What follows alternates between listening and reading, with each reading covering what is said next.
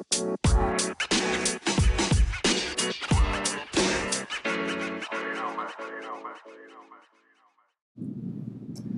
your designated preacher is back. I haven't been up here since, I think, December of 2019, but we're going to try it again. Tara's taking a well-deserved vacation, and I'm going to try to share the word with you this morning. My name is Ray Tessier, and I've been up here before. We'll start with our first scripture lesson from James, 17th and 18th verses. Every good and every perfect gift is from above. These gifts come down from the Father, the creator of heavenly lights, in whose character there is no change at all. He chose to give us birth by his true word, and here's the result. We are like the first crop from the harvest of everything he created. Change. It's a word that strikes fear into many people, especially we Presbyterians. Over the last 2.5 years, I think it's safe to say that we've seen some significant changes in all of our lives.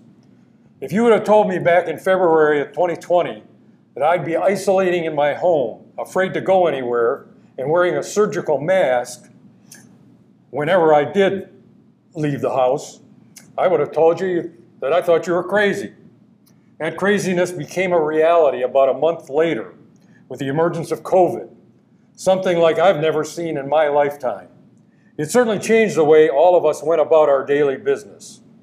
Things we took for granted ended, and we had no way to influence all of the changes happening due to the fear of the unknown. Frankly, it scared the heck out of me, and it's not done yet. In looking at our Bible passage from the first chapter of James, it talks about God, the creator of heavenly lights, in whose character there is no change at all. And that will be the theme I'll try to follow here today. As much as things change around us, God remains the same. Change can be described as movement in a different direction. In God, however, we have the pinnacle of perfection. God can't change because he can't get any better than he is, and he can't fail because he can't get any worse. Our God is a loving God. His character attributes of love, mercy, kindness, justice, forgiveness, and wisdom are always perfect.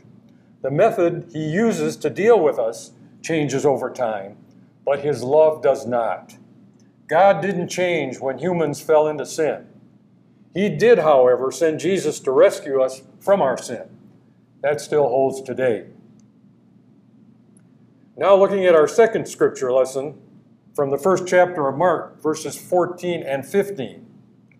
Now after John was arrested, Jesus came to Galilee, proclaiming the good news of God, saying, "The time is fulfilled, and the kingdom of God has come near. Repent and believe in the good news." Continuing with Mark, in chapter 6, verses 1 through 3, Jesus left that place and came to his hometown. His disciples followed him.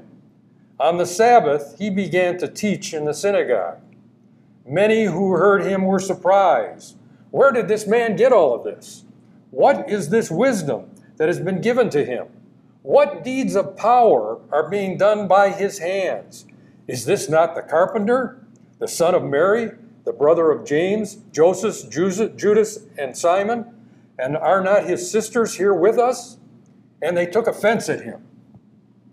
Now, looking at those scriptures, as we navigate our way through the changes that have occurred in our lives, we can only consider the changes that occurred in Jesus' life. After his baptism by John the Baptist, he hit the road, proclaiming the good news. He went from his normal life as a carpenter, probably making a pretty good living, to preaching, moving from town to town, not knowing where he would find food or lodging. He picked up apostles and disciples along the way, and the many miracles he performed were chronicled by his disciples. Yet when he traveled back to his hometown, he was not accepted. As far as the townspeople were concerned, he was a carpenter, and they weren't buying what he was selling. As we've continued to navigate our own ways through this pandemic, our outlooks have changed. I know I'm much more concerned about being out in crowds and just living life like we did in the past. In the beginning of the pandemic, we knew very little about the effect of the virus. It has been heartbreaking watching friends and relatives succumb to this disease we never heard of 3 short years ago. However, as time has gone on, we've learned more about COVID, and that's helped us to navigate our way a little bit better. Still, we can almost liken our situation to that of Jesus, heading out into the unknown. I know that I've called on God in prayer more often during these trying days. By putting our faith in God's guiding hand, we'll be better able to navigate our way through the challenges we're faced with. Looking at our next scripture lesson, it's Paul's letter to the Philippians in chapter 4. Rejoice in the Lord always. Again, I will say rejoice. Let your gentleness be known to everyone. The Lord is near. Do not worry about anything, but in everything by prayer and supplication with thanksgiving, let your requests be made known to God. And the peace of God, which surpasses all understanding, will guard your hearts and minds in Christ Jesus. Now, as I previously mentioned, I've spent a little more time talking to God as I've worked my way through the pandemic. And I do think that if you look around, God has provided an immense amount of help as we continue to make our way through the many challenges that we have been presented with. God has guided our skilled medical professionals, many of whom are here as part of our congregation, who have diligently worked to develop and administer treatments to prevent or minimize the effects of COVID. Through the pandemic, they've been called on to do extra duty because of the challenges presented, and we thank them for their dedication and service. In other areas, we found new ways to work. Many people have been working from home, tying into their workplaces through technology instead of interfacing at the office. Again, we can look to God's guiding hands to allow the skilled technicians to develop the mechanisms to carry out these new ways of doing business. Even though schools are now back into face-to-face learning, that first year of COVID was extremely tough on the kids. They couldn't see their friends, couldn't participate in sports, couldn't take their music lessons. Just about everything they knew changed overnight. Moms and dads faced the challenge to keep the kids engaged with their lessons online while they tried to do their own jobs.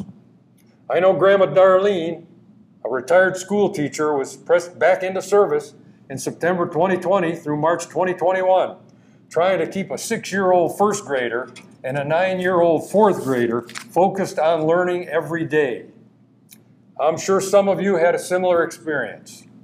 Throughout the pandemic, there have also been those who must go to work, such as cashiers, servers, and delivery personnel.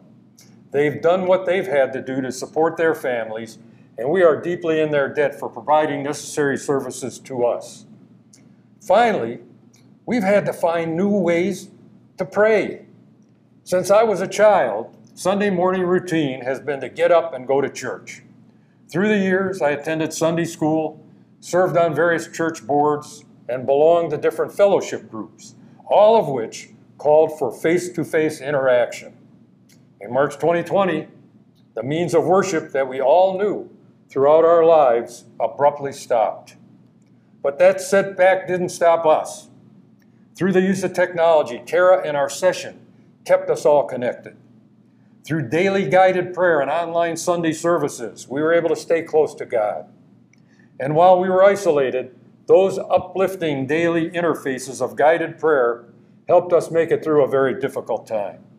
God was talking to us through Kara to provide the hope we needed. Although COVID is still out there, we found safe ways to get back together and slowly make our way back to the lives we knew. As we move along, it's important that we maintain contact, especially with those who are isolated and can't get out like we're able to do. Throughout the pandemic, our deacons have done a great job of keeping us all connected, and we owe them all a great this is hard to say, we owe them our gratitude. Using Paul's letter to the Philippians as an example, the apostles worked very hard, sometimes at their own peril, to ensure that Jesus' message was carried throughout the world. And that message, to stay optimistic, to not lose heart, has served us well over the last 2.5 years. Through this entire experience, however, with all the changes going on around us, God hasn't changed. And while God hasn't changed, each one of our own days are filled with new changes and challenges. Through these experiences, God is always there for us, hearing our prayers through good times and bad. In looking to the future, we pray that we can put the isolation and loneliness of COVID behind us and embrace those new gifts given to us every day by our Lord. May we continue to be blessed with progress and hopefulness for the future.